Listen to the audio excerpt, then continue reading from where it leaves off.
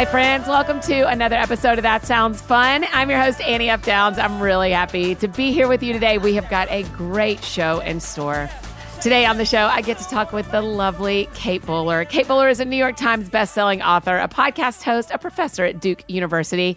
She studies the cultural stories we tell ourselves about success and suffering and whether or not we're capable of change. Her latest book, No Cure for Being Human, and Other Truths I Needed to Hear, is so good, y'all. Kate hosts the Everything Happens podcast, where in warm, insightful, and often very funny conversations, she talks with incredible guests about what they've learned in difficult times. I think y'all are going to love getting to hear from Kate again. She's been on the podcast before, and hearing her story today, it's really special. So here's my conversation with our friend, Kate Bowler.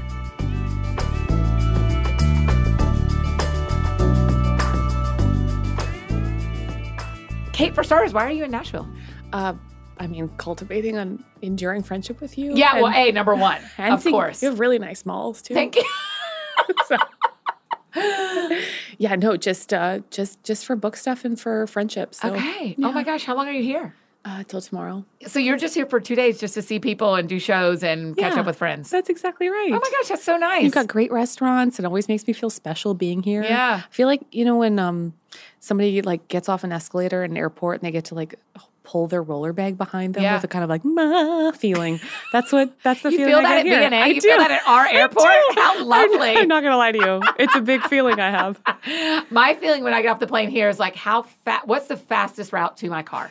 That is my feeling. What is the fastest route? I bet you have very speedy femurs. Oh, gosh. I bet you can get it. You can imagine. You know what? An interesting thing about your book, No Cure for Being Human, that just came out yesterday.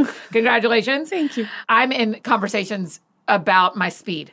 I just move kind of fast all the time, and it is not always beneficial. Sometimes it is, and sometimes it's not. Yeah. I would imagine in the journey you've been on the last few years, things like what your body is capable of doing kind of come to the surface really quickly. Oh my gosh. That is the one hard limit on all of our lives, is as much as mentally we want to be doing something else or doing something else, we're always stuck in she said respectfully of her own body, stuck in the meat sack we're in. And I think that's probably, I guess, because I've been trying to think about different sort of cultural stories we tell ourselves about how our lives work out. And one of them is that's what both your books are. Yeah, it's right. Here are the cultural stories you've told yourself. And the whole first book was lies. Everything happens for a reason, and lies I've loved. Yeah. And this one's No Cure for Being Human, and Other Truths I Needed to Hear. That's right. That's what you're doing, is you look at what culture tells us and you say, I'm going to tell you whether that's true or false. I love thinking about those little stories, because so often, for example, in the first, everything happens for a reason. Or for this one is, you can always hustle your life. Yeah. The one we're maybe secretly always trying to undo is the idea that faster, better, more efficient, more. And then there's just, and there's always a little bit of wisdom in every cultural story we get. There's that little bit of that little gem. And for me, hustle taught me how to hope. It taught me how to try. And coming from the plains of Manitoba, where I'm from, with 7-month winters and just a lot of sort of Little House on the Prairie feelings. Yeah. I did always want to try in my life. But then, when I suddenly was diagnosed with stage 4 cancer, I think that was maybe one of the first sort of shocks I got, which is that there wouldn't always be more runway. Right. One of the first things, I tagged this in the book, where you said, I wish someone had told me that the end of a life is a complex equation. Years dwindle into months, months into days, and you must begin to count them. You're such an unbelievably good writer. Thanks, hon. But that's the idea, right? Is that this is really complex. Yeah. How to count our days. Yeah. Yeah, because then the second we start to, I guess because when I got sick, I kind of wondered, am I just thinking about grief or sadness or mortality? And I realized, no. I think I'm just trying to get my mind around what adds up to that feeling of enough in our lives the second you start to count it. Yeah. And that feeling even of minutes, it kind of, I was trying to get over being a hustle monster. Yeah. And then the second I felt like, oh, crap, my life's on a watch, it really did just kick me back to wanting to move faster. Yeah, I would think so. And so for the first, I don't know, year, I just Of a 2-year diagnosis, right? Yeah. That blew my mind in the book. I don't remember that you telling me that in real life, that the doctor said 2 years. Yeah, the first, it was fall when I was first, it was like, oh, you have no cancer in your family and now that's it. And then I remember them thinking like June would be it. And so it was like my first, it felt like it was my first fall and my last fall. Yeah. Like I started just looking at the leaves and being like, oh my gosh, is this the last time I'm going to see the leaves turn? Right. And instead of like, well, maybe take a nap or maybe just slow it down for a second, be one of those people that just live in the moment. Right. Those people seem great. I don't even know any of them, but I hear things are going well for them. I was like, great, fast. Uh-huh. And so I was like just contemptuous of people who did puzzles in the cancer center, even though I wanted to do puzzles in the cancer center. What were you doing while they were doing puzzles? I wrote a book. I mean, not even like my sad book. That was just I wrote a whole other like a monster I love history. That one. Yeah. Wait, are you talking about the one about women? And Yes. Yeah, that's it.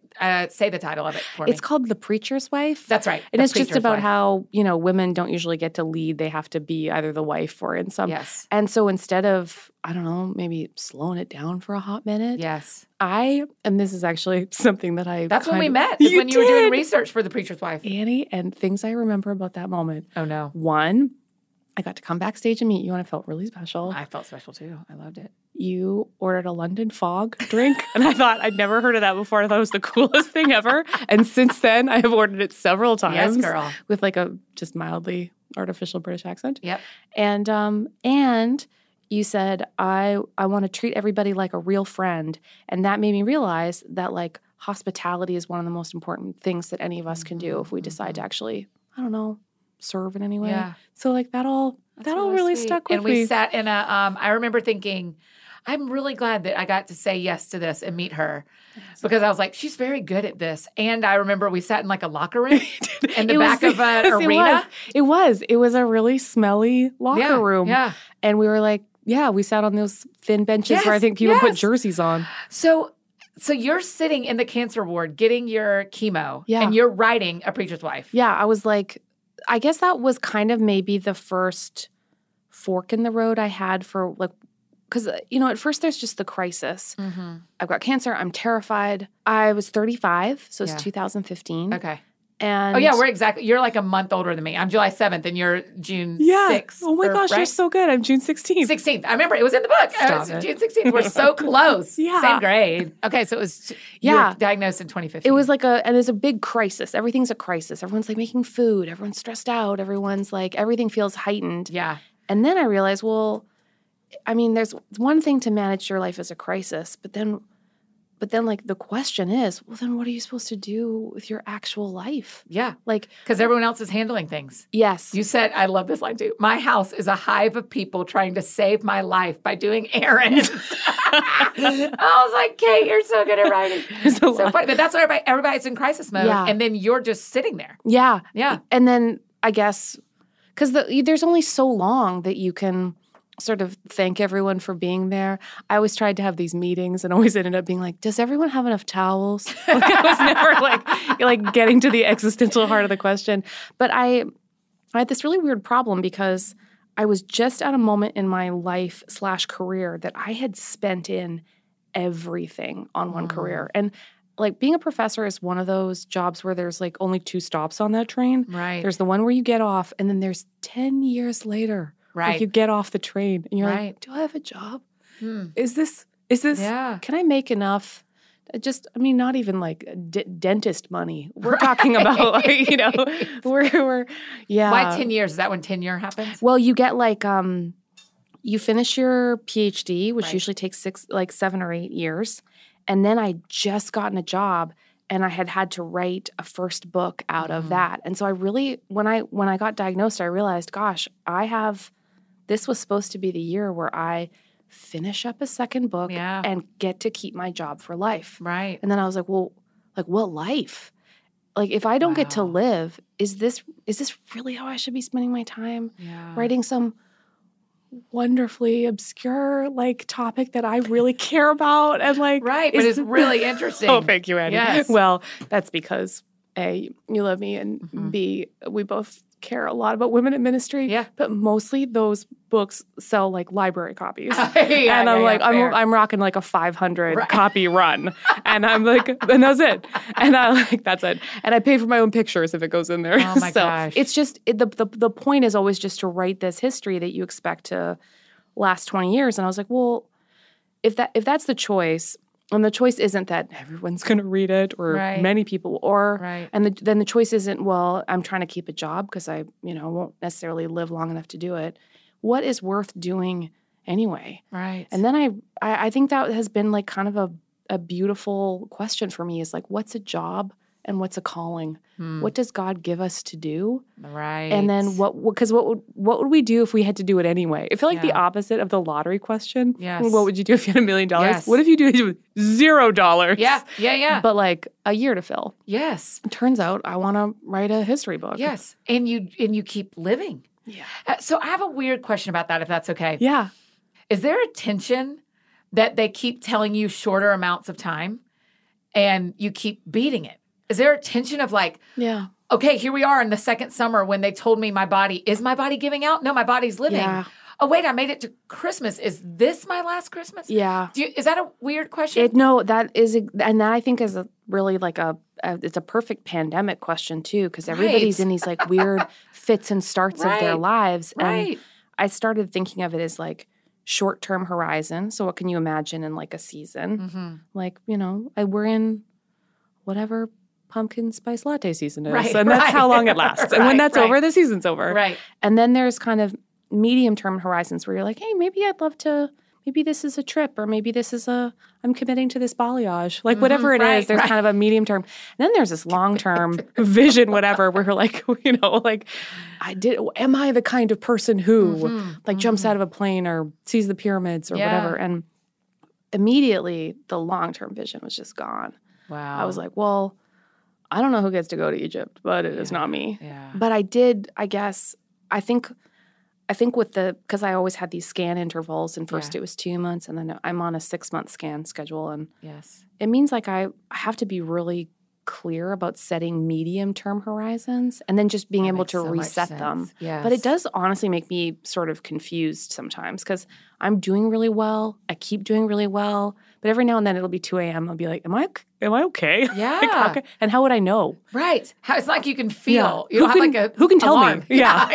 Is it you? Is it you? Are you my mother? Are you my mother? Right. I find that maybe the most emotionally and spiritually difficult part of, I guess what we're describing is just chronic uncertainty. Yes. Oh, that's a great phrase. I said to someone today in another area of my life, for the first time in months, I know what to do for 2 days. Yeah. And for 2 months, I've known what to do for 1 day.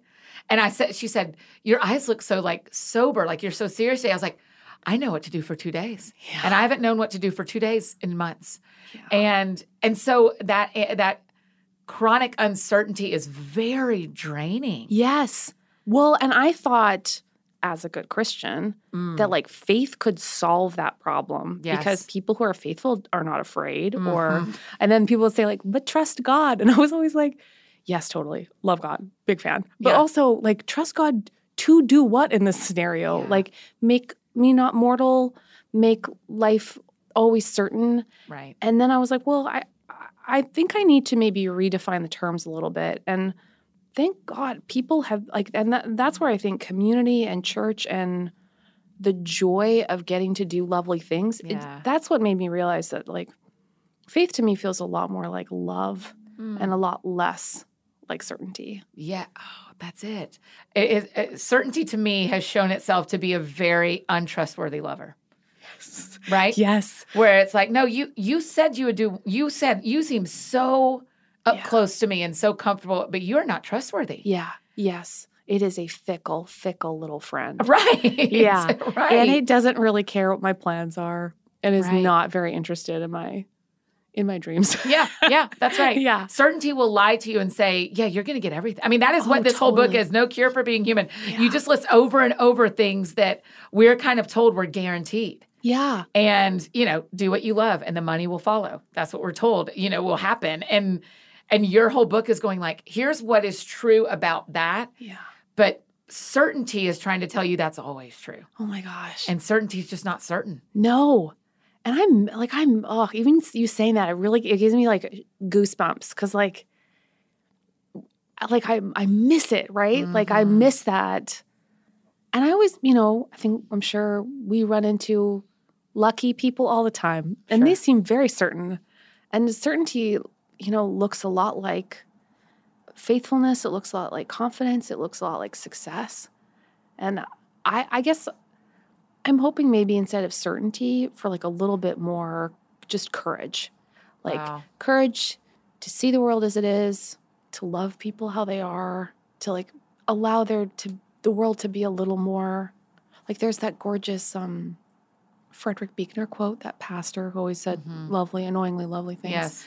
And he would say things like, this is the world, beautiful and terrible things will happen. Don't be afraid. Yes. And I was like, well, I will be afraid, but everything else is like exactly, I like the angels always show up and they're like, don't be afraid. You're right. Like, it's because they must have been terrified. You must be the scariest things ever. If the first thing you say when you walk, if you'd have walked in the door and said, don't be afraid, I'd have been like, why is Kate? Yeah. Why is Kate? She has a knife. Yeah, she must have scary. a knife. Something must be scary if Kate's leading with, don't be afraid. Instead you said, I'm here. We said, yay, let's go. We talk about the idea, chronic uncertainty. Is that in your book? Is that a thing you carry? Yeah. I'm sorry I didn't see it. No, that's just a thing I think about. I mean, that is such an important, I find myself in life, and maybe this is our age, but I found myself in life going like, cling really tightly to the things that are true. Yeah. I know that sounds, no, that's good. But chronic uncertainty is very true. Yeah. And like, okay, things are going to be hard. That is just true. Yeah. And so what are some things that you are, even today, like you're like holding on to as true? Yeah. Oof. What a nice question. Thank you. Thank you. My dad loves when people say that, so I'm always very grateful when someone says that in a show. Also, can we whisper thank you to each other? Just, it would be. At any time. I think it would be nice. Thank you. I guess true things are, like, we are not invincible. Yeah. I don't love it, but it's true. Yeah, we're mortal. When you said that earlier, I kind of went like, oh, right. Yeah. We're actually all mortal. Yeah, that's right. Right. It always feels like I'm that person at the party. It's like a toddler's birthday like, party. Oh, Kate's here, you guys. She's going to remind us then that we're all going to die. I do. I just want to be that person for everybody. It's your lane. We all have our lane. A little Wyatt's birthday party. Blow out the candles, sweetie. It may be your... It's just a gift I give. We're grateful. We're grateful.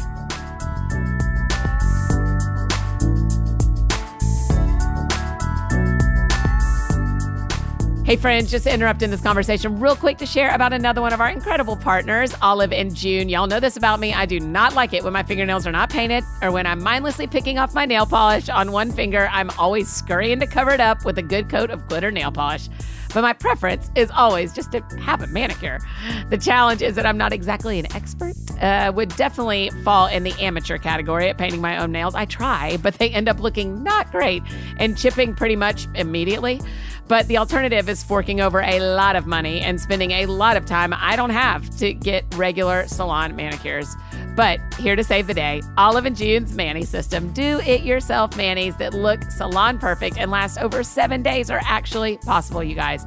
Olive & June's Mani System comes with everything you need for impeccable DIY manis.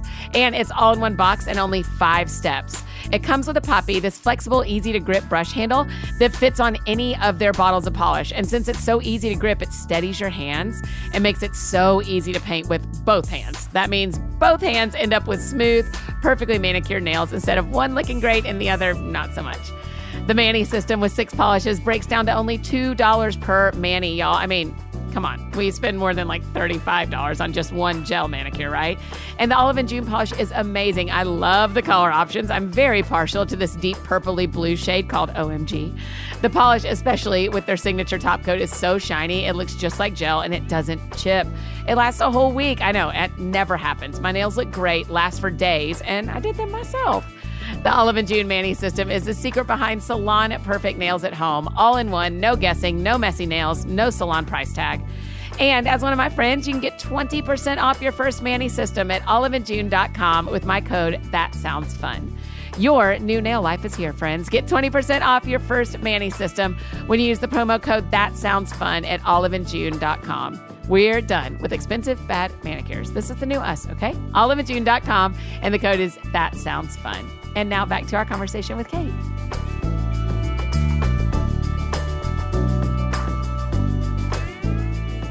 You know, I believe that, like, I do believe that people are magic. I mean, it's one of the, like, just most consistent experiences I have of God and the Holy Spirit, really, is that there's these little, you know, and that's the feeling, I guess, of being overwhelmed by minutes, is like the idea that everything's finite and everything feels like it's, you know, shrinking, and people just have this way of turning, like, minutes into moments. And then all of a sudden it just, like, stretches out in front of you, and then you get to hear about, like, somebody's dumb whatever, or their Aunt Linda's something rather, and then the world is magic again. And so, yeah, I'm a giant believer that people are magic. And just that most of the I guess some of the other ones that I feel like I'm hoping Christians, respectfully, lovingly, will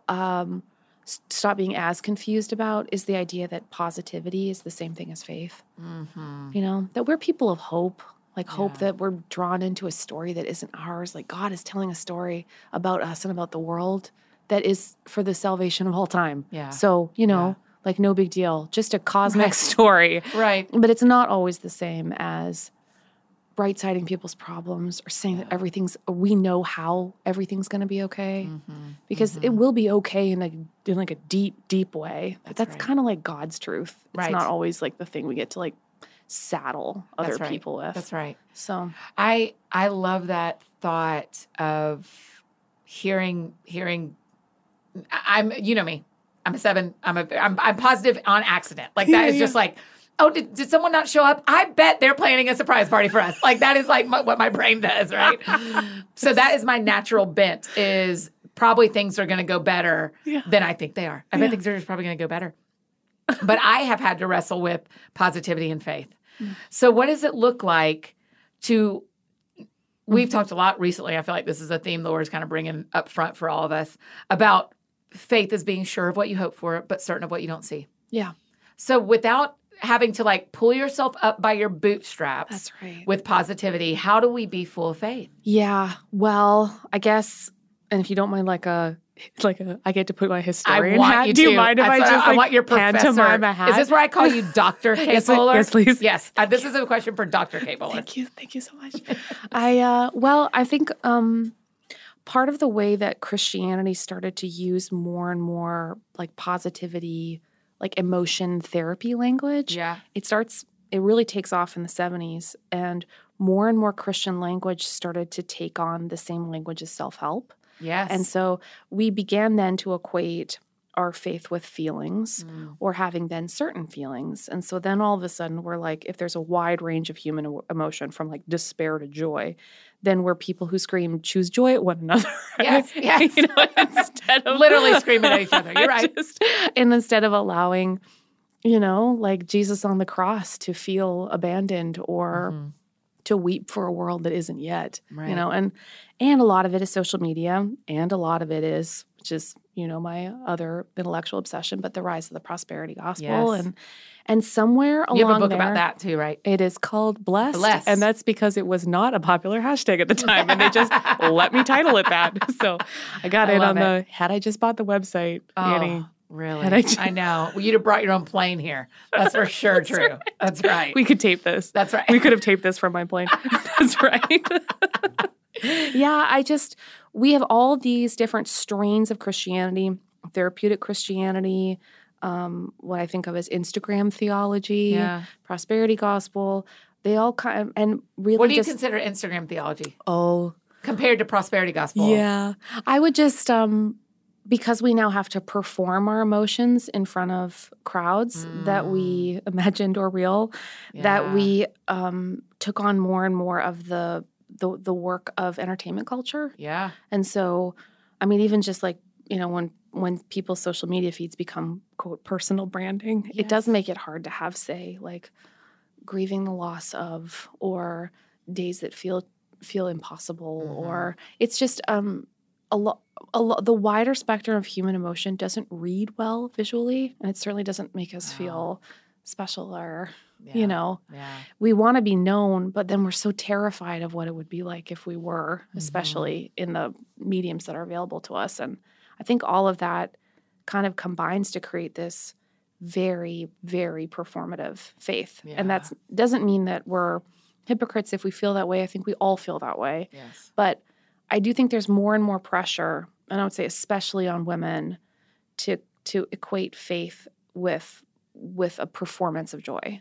Wow. And like I don't know. Like I started being like, is that how we are? Because I love that I work with other like theologians, and because you're like, still a professor at Duke. Yeah, right? I just wander around the hallways at Duke Divinity School asking people for advice about stuff like this. And I'm like, should I feel joy more than I do? Is like, what does joy look like as a Christian? And the beautiful answers that they were giving me, they're like, well, as Augustine says. Right. No, thank you. They're like, I have a lot of his works memorized. Let me. Yeah. Yes. I mean, in the fourth book, I've never. Right. But what they were saying was like, as a fruit of the Spirit, it really kind of comes on us like a gift. It's like a surprise and a present. Yeah. It's not necessarily something that we muscle our way into by trying to perform it all the time. Right. So I have felt joy right after a surgery when I was hurt and scared and didn't have great odds.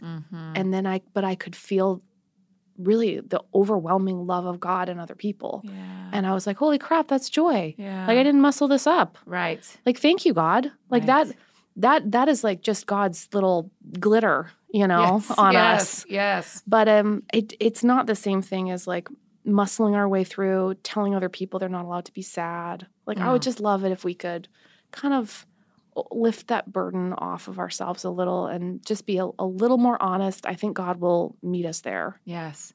When you are you, so right now you were in Canada for a lot of COVID. I thought it would be a great idea to go home for a year to Canada, where I'm from, for the pandemic. Yeah. With your family, right? Yeah. Your husband and your kid came with you. Put my kid in French school the way I grew up.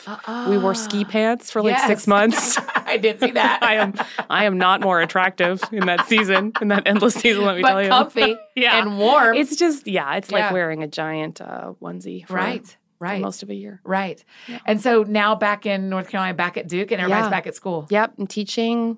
I'm just using my professor voice a lot. Yeah. Oh my gosh. Do your students know your story? So right now I'm teaching, I get to teach the history of the prosperity gospel. Oh my gosh. And so an entire class. Yeah. I'm like, hey guys. That's awesome. We're doing this a lot. And so at the very end, they have this actually a really fun assignment called, she said, of her own class. Sorry for complimenting myself, but I think it's great. Thank you. Thank you. It's called the Not Prosperity Gospel. So they have to look around in their life and think of something like the way I do in my own life. Where I'm like, wow, I thought I could outwork this. I thought I could.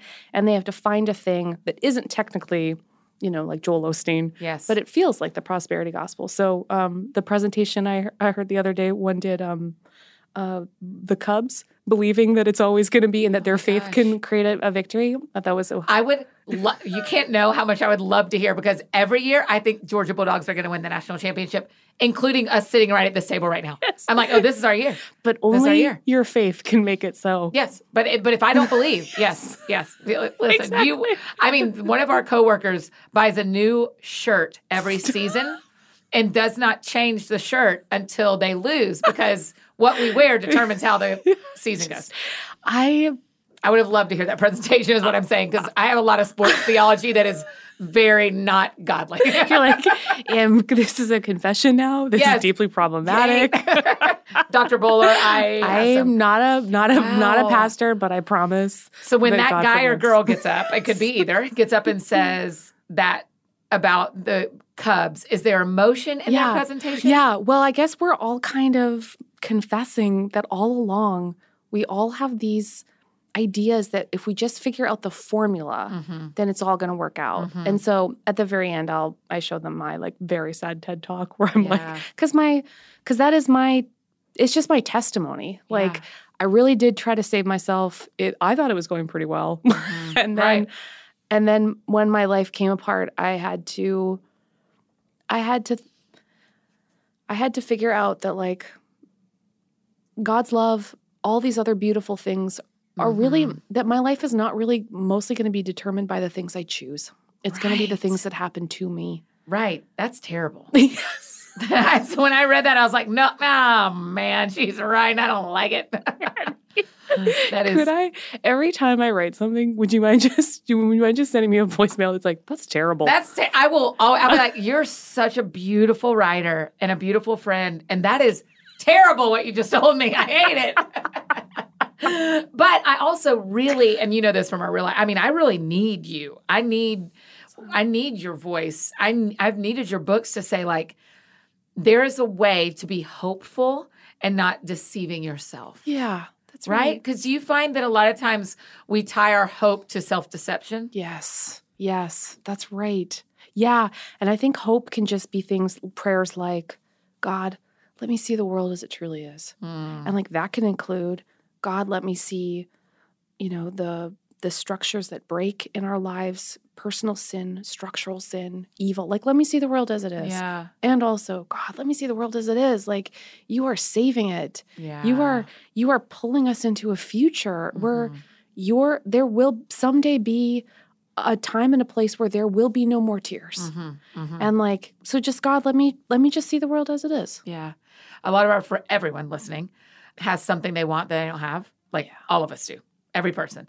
And so for the person who wants something that they don't have, there are two paths. There is you should probably give up on that because of your age or your life place or where you live or what's happened, or you should probably give up on that. Yeah. And then there is the other path of like, believe no matter what. Yes.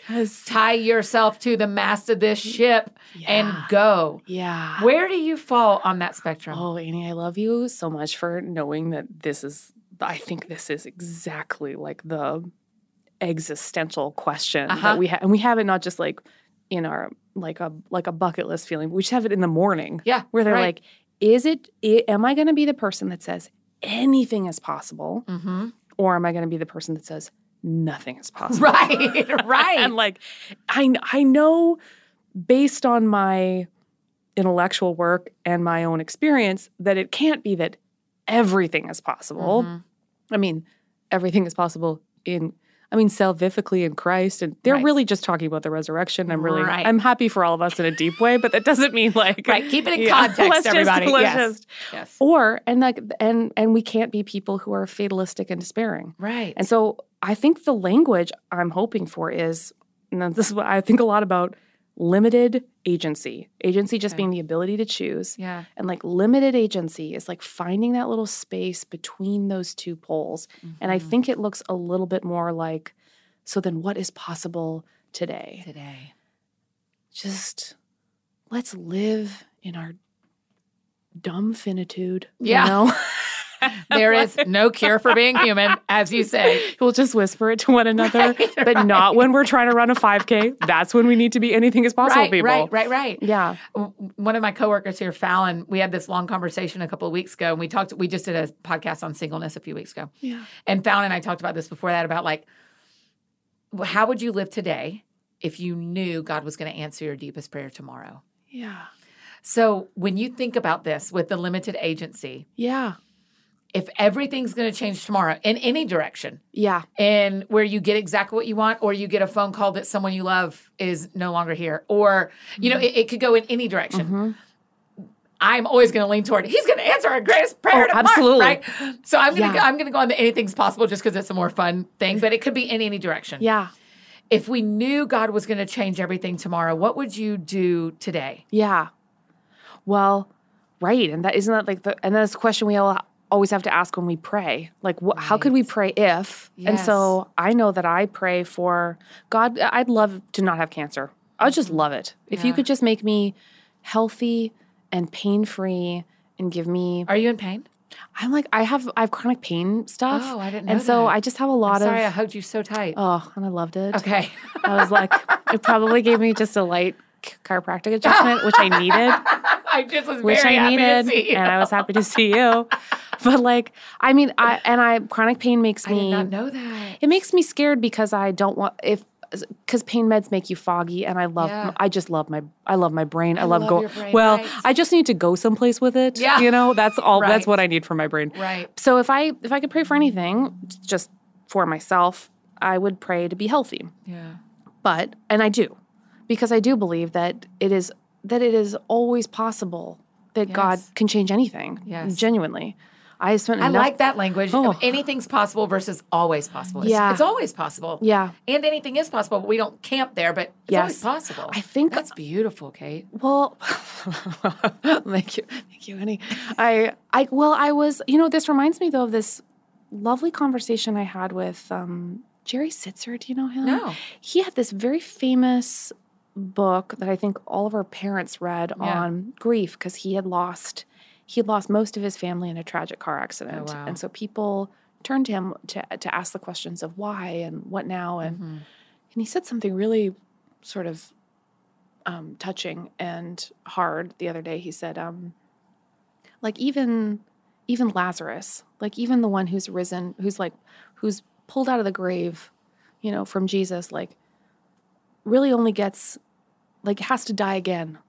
Right. Like every miracle, he was saying gently, is a temporary reprieve. And I think that kind of helped me believe as much in miracles as then finitude, because okay, so like let us pray for the things that make our lives beautiful and joyful and glad in our hearts, Yeah. And also like every miracle is also just like a little firefly. Yeah. So I'm kind of rooting for both, I guess. Yeah.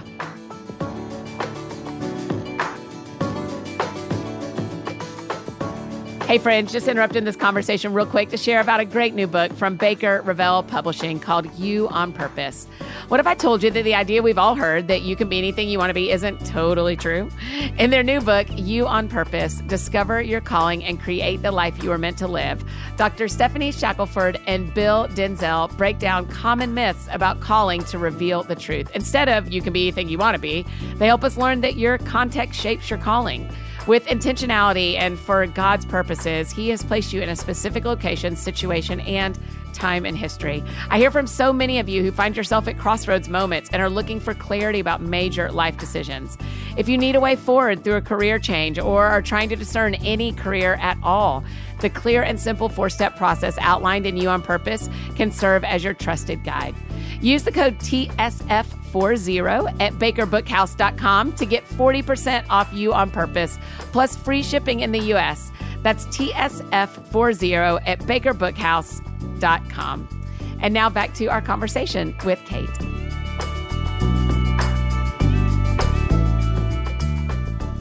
That's it. When you talked earlier about being immortal, that was the idea that started spinning in my head, but I didn't have any of that language for it of like, oh yeah, every healing is only until we are not healed. Yeah.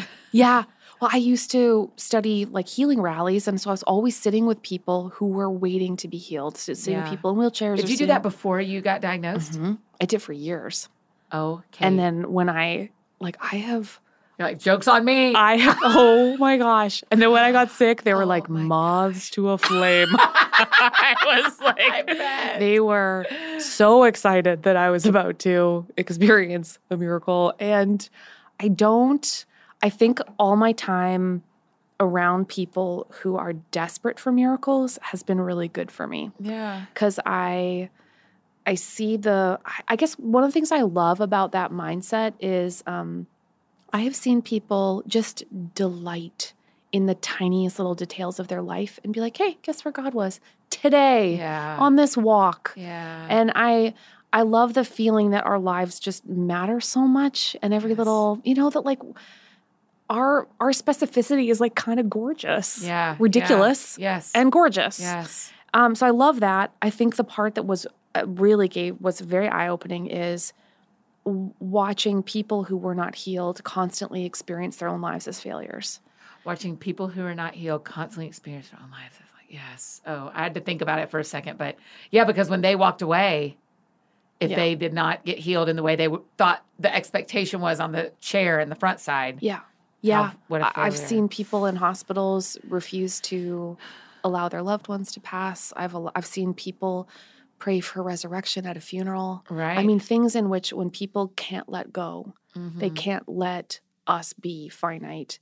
It is like it becomes a tragedy. Yeah. And then hope becomes a poison. And I think like finding But then there are people who are raised from the dead, Kate. not that I've seen. Not that I've seen. In the funerals I attended. That's right. Same.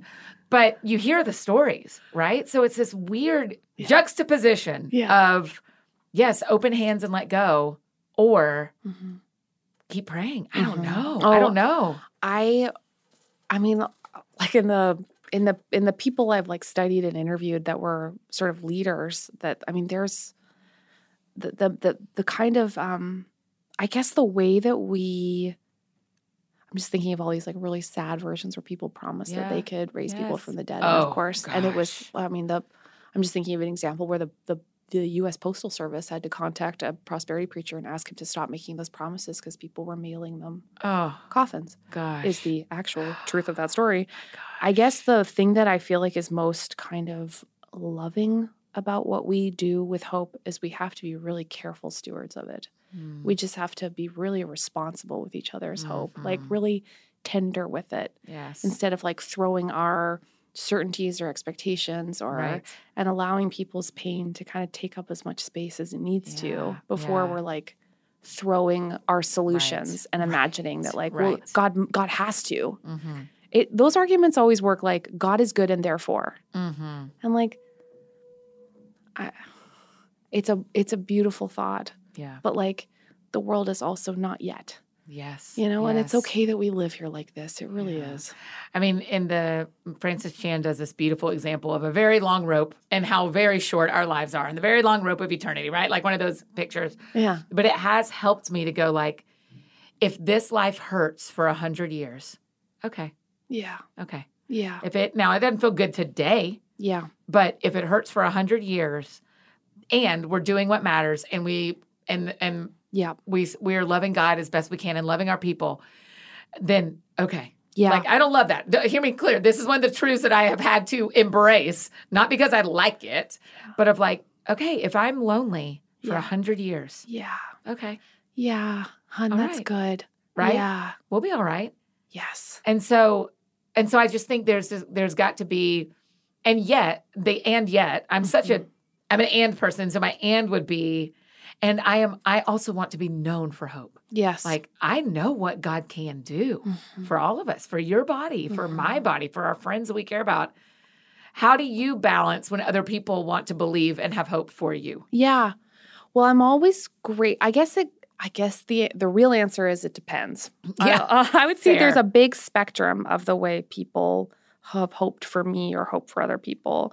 One version, which always really annoys me, is they're just so polite that they can't possibly hope.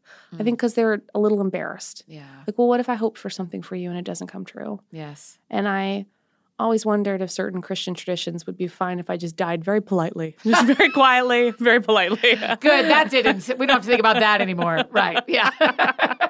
You're like, oh, that's not my tradition. I'm not going to let either of us die quietly. And then there's the, sort of, I almost like irresponsible language that people use about other people's pain, where because they don't necessarily want to have a wider bandwidth for reality, they say things that are really, really painful for people who are suffering. Like, if you have faith, then, or like imagine a formula. And then you just have to. So I've been given every possible list. I've been given, I'm ready. We're like a whole spectrum. Yeah. From you have to, only this particular person of prayer can heal you. You have to go to this particular place. let's go through your unconfessed sin. I have some thoughts. Oh, certainly. Must be. And then there's not just like the Christian solutions. It's always, it must be something I ate. It must be, everybody has their reasons for why it's the me, oil, the right oil. And everyone whose cousin has just discovered essential oils right, and is like really excited about them. Right. And that's really interesting. Everyone thinks it's me and not them. Like everyone's assuming there's something you could control in your body to make this better. Yeah. I guess maybe that always feels like a big dividing point with people's intentions, because some people just can't bear to let you suffer because it would break a belief they have that everything can always be fixed. Yeah. And that feels like, that to me feels like an unfair way to saddle suffering people with like, be like, hey, I understand that's your theological problem. I'm just trying to like have cancer and be a mom and love God right now. Right. But thanks so much for this. I did, but like, I'll take the NutriBullet if it makes it good. I'll take the blender. If you're giving away blenders because you're scared for me, fine. I'll take it. I'll take it. I will take it. I like draw the line at crystals, but it's a whole. I mean, it's such a wide range of people with their formulas. I think what I love is when people's cultivation of hope comes just straight out of love, and less out of obsessive certainty. Yeah. And when you wrote "No Cure for Being Human," I mean, I love when you got here, you were like, the ending, spoiler alert, I lived. I lived. Don't worry. I lived. What do you hope happens with this one compared to Everything Happens for a Reason? Why is this one different? It reads different, but. Yeah, I guess when I first got sick, I was trying to, Everything Happens for a Reason felt like I was trying to think through the why. Yeah. Like, why is this happening? I was living this huge crisis. Yeah. I was really scared. Oh my gosh, But I really wanted to figure out how to like live with it. Mm-hmm.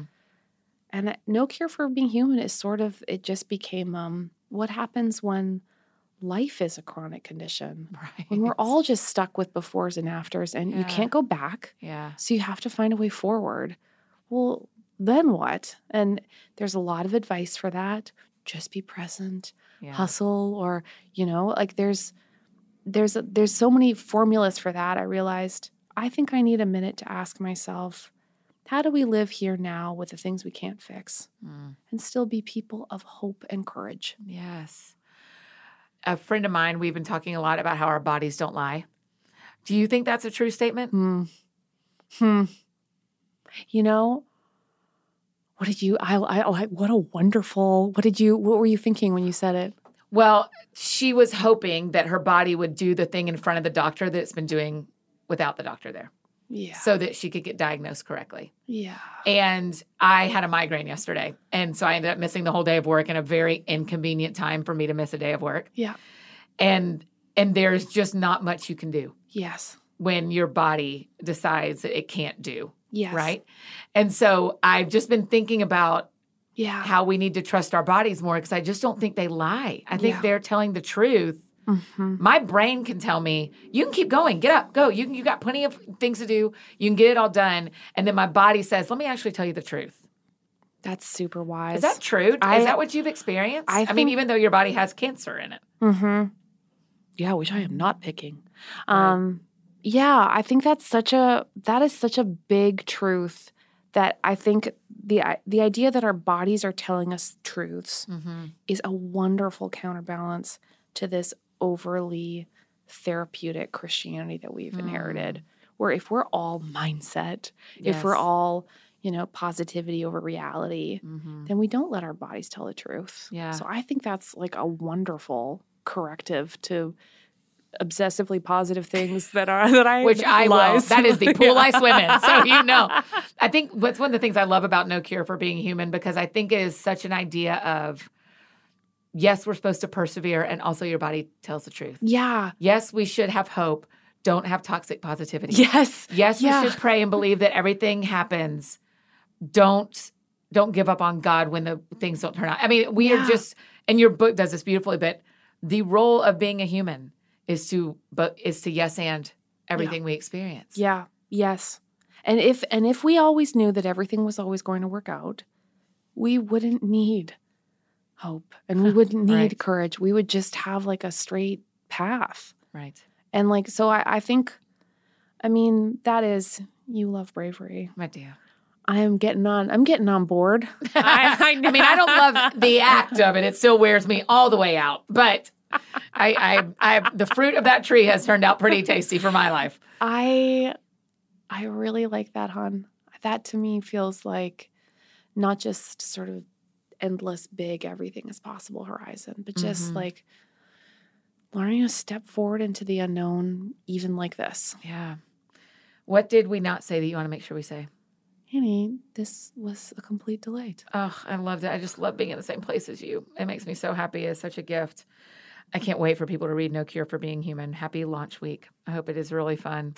Our last question we always ask, because the show is called That Sounds Fun, tell me what sounds fun to you.